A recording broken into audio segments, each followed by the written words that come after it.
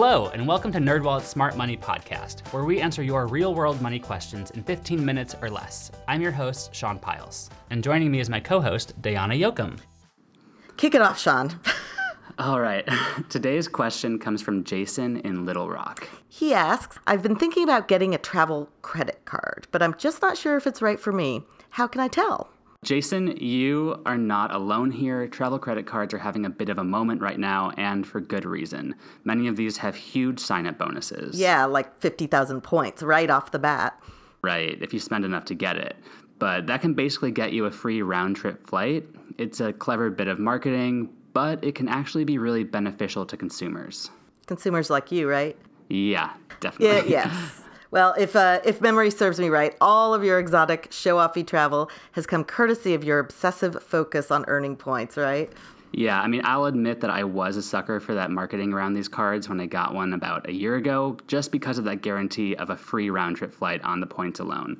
But then once I used it, I had to work really hard to get back up to that. It took several months and many, many, many dollars to get back up to 50,000 points, but I'm still making it work for me. So you're on the spend-to-earn plan. Yes. Well, not everyone is Sean, sadly, and only certain customers are good candidates for travel rewards cards. Right, so let's talk through this. First up, do you pay off your balance every month? If not, that is a deal breaker for a travel credit card. Many of these have really high interest rates, and if you don't pay it off every month, that can quickly lead to spiraling debt, and it's just a mess you don't want to touch. And also be aware that you often need excellent credit to qualify for one of these. Right. So next, it seems obvious, but consider whether you really travel enough to make it worthwhile. If you only take trips like a few times a year, a travel card might not be the best way to use your points. So let's say that you are the ideal candidate. That you're Sean. That you are me. Don't dive in just yet, even if you are me who already has this card. The bigger question for everyone is the cashback versus travel credit card debate. And what we found in a recent NerdWallet study is that in many cases, a consumer could get more value by using a cashback card and then using those cash rewards for paying for travel. Yep, that's me to a T. Cash rewards to pay for travel. Now let's talk about how to milk this thing for all it's worth. We sat down and grilled NerdWallet writer Greg Karp, who's a former reporter for the Chicago Tribune, and he's been writing about personal finance for over a decade. We got his expert insights.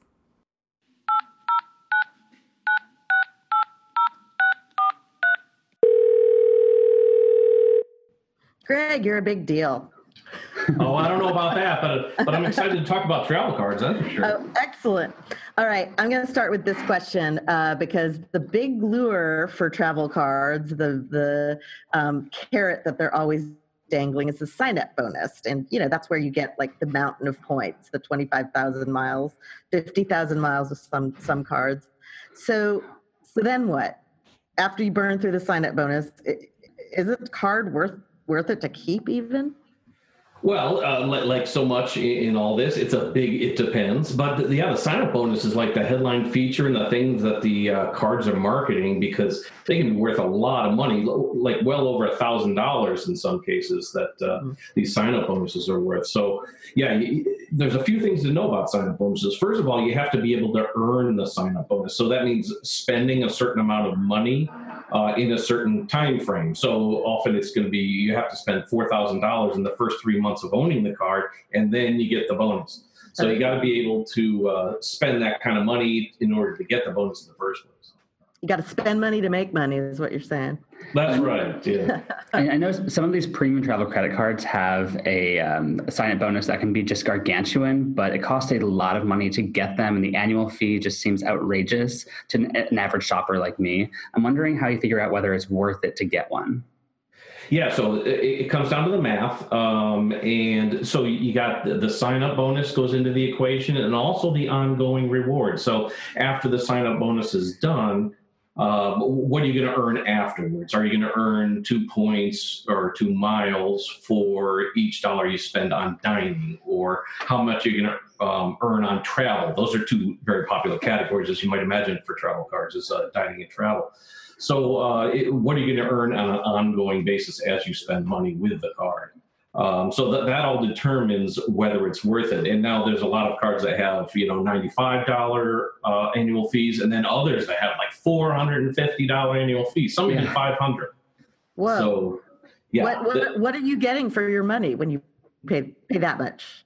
Are they better rewards, I guess, is the question. Yes, they are definitely better rewards. There's no doubt about that. But you got to do the math. Are you going to use the rewards, right? That's what it comes down to. So a lot of the premium cards that charge the $400 and $500, they give you a travel credit, for example. And what that means is that when you use the card on travel, it automatically erases some of your spending. So if it has a $300 travel credit, when you spend on travel, and they have different definitions for travel, but say it's an airline ticket, they just wipe out $300 worth of your credit card bill. So that mitigates the $450. So all of a sudden you're down, if you're $450 annual fee and you have a $300 travel credit, now you only have to make up $150, assuming you're going to use the travel credit. So yeah, so it can come down quickly. And then there's other things. There's lounge access is a big one for the expensive travel cards. So how important is that to you? The airport lounge access, that can be an oasis away from the hubbub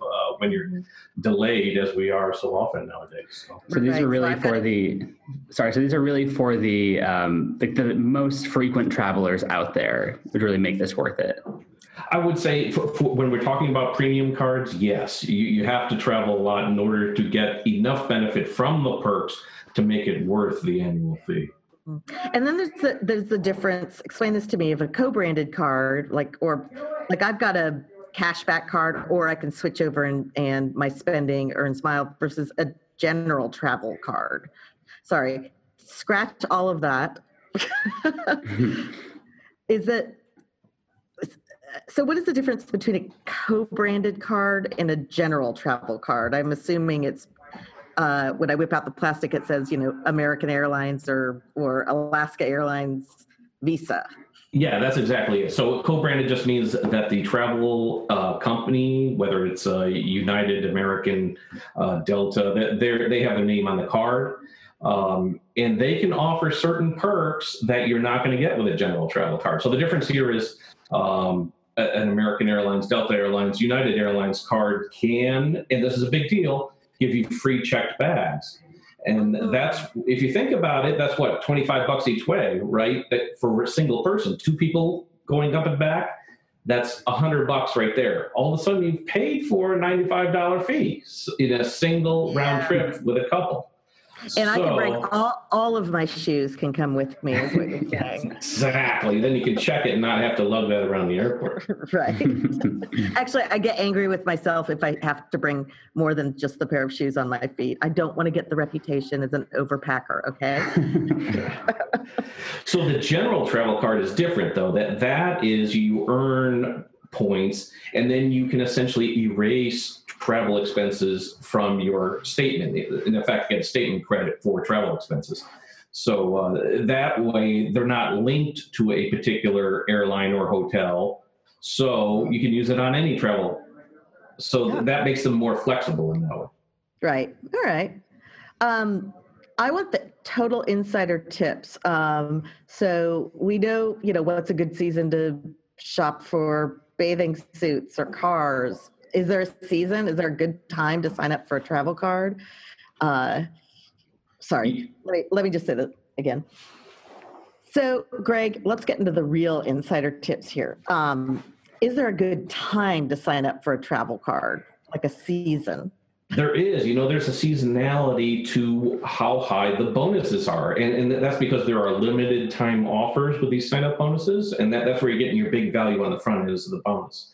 So airline cards, for example, have big bonuses in the going into the summer flying season. So that's when they tend to have their limited time offers for that. They might even double their sign-up bonus, which is really, really lucrative and much more valuable than if you applied in the other part of the year and got only half that amount. So there is some seasonality, and unfortunately, there's no single month that's good for all airline cards or all hotel cards or all general travel cards. But you can kind of get a sense for it if you go onto the NerdWallet site and look for some of the limited time offers. Nice, very smooth plug. I like it. One thing that I've been thinking about and shopping around, I've been having a hard time discerning what these different gargantuan amounts of points actually mean. I saw one card that had about 20,000, I think it was, and that equaled a $500 flight. And then another card where it was 50,000 for also a $500 flight. So there seems to be some inflation, and I'm just not quite sure how to navigate it. How do you approach viewing these different point values? Yeah, it can be difficult until you kind of get into it. So there's two sides of this whole rewards game. It's the earn side, and that's accumulating points, and the burn side, how you spend the points once you have them. And so the value from a program comes from how quickly you can accumulate them in the first place, and then how valuable they are when you spend them.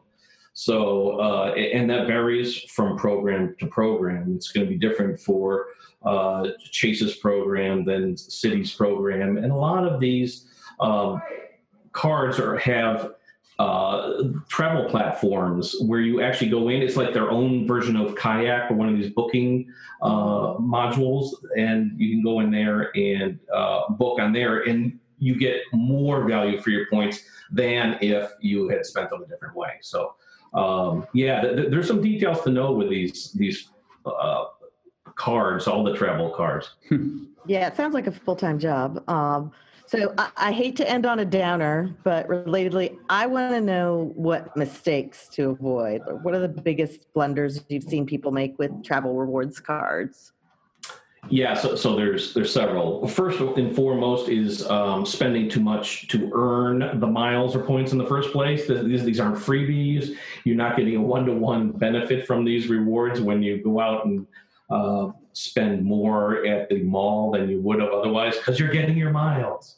And the other one was we just talked about was knowing all the perks of the card, because there are a lot of details to know on especially some of the premium cards. You're going to want to know the perks because you're not getting full value if you're not familiar with them. And as a big kind of headline rule of thumb, you want to get at least a penny per point for your miles. So what does that mean? So if a typical flight is $400 round trip, and you're spending 25,000 miles or points to get it, that's a good deal, because that's 1.6 cents per mile. So you're over a penny. So that's a good deal. But spending 50,000 miles on that same flight, not such a good deal. That's only 0.8 cents per mile. So use that as kind of the break even. Especially if you can start pushing towards 2 cents per mile or point, then you're getting really good value on the burn side. Great. Well, Greg, thank you so much for walking us through the mileage math and all the other tips for travel cards. Thank you. Thanks for coming on, Greg. I really appreciate you helping us out with this. I feel a little bit less lost here. Yeah, for sure. And check out the best travel cards, best airline cards, and best hotel cards on NerdWallet.com. Done, and done. The earn and burn thing, that's actually pretty catchy. It's really catchy. Anyhow, let's get into our takeaway tips. Yes, here we go. So first up, on the earn side, do you reap more value than you pay? Make sure the rewards you get offset any annual fee the card has. Otherwise, it's just not worth it. Another thing is you also want to make sure that you know what the points are really worth. Remember that point value varies greatly from one card to the next. And in the show notes, let's include a rundown of various credit card point values, shall we? Yeah, that's at nerdwallet.com/podcast, plug alert. And point 3, know how to use the points that you get. The greatest value that you can get is going to come from spending them on flights, while other goodies like magazine subscriptions will not go as far. Sometimes don't totally dismiss those magazine subscriptions.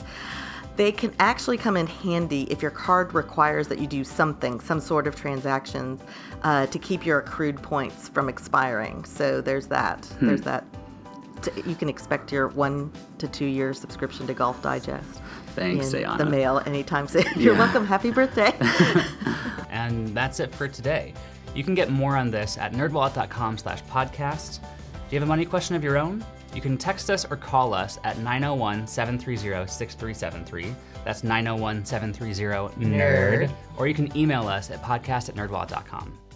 And finally, a brief disclaimer courtesy of the NerdWallet legal team. Your questions are answered by knowledgeable and talented finance writers, but we are not financial or investment advisors. This nerdy info is provided for general educational and entertainment purposes. And with that said, keep it nerdy.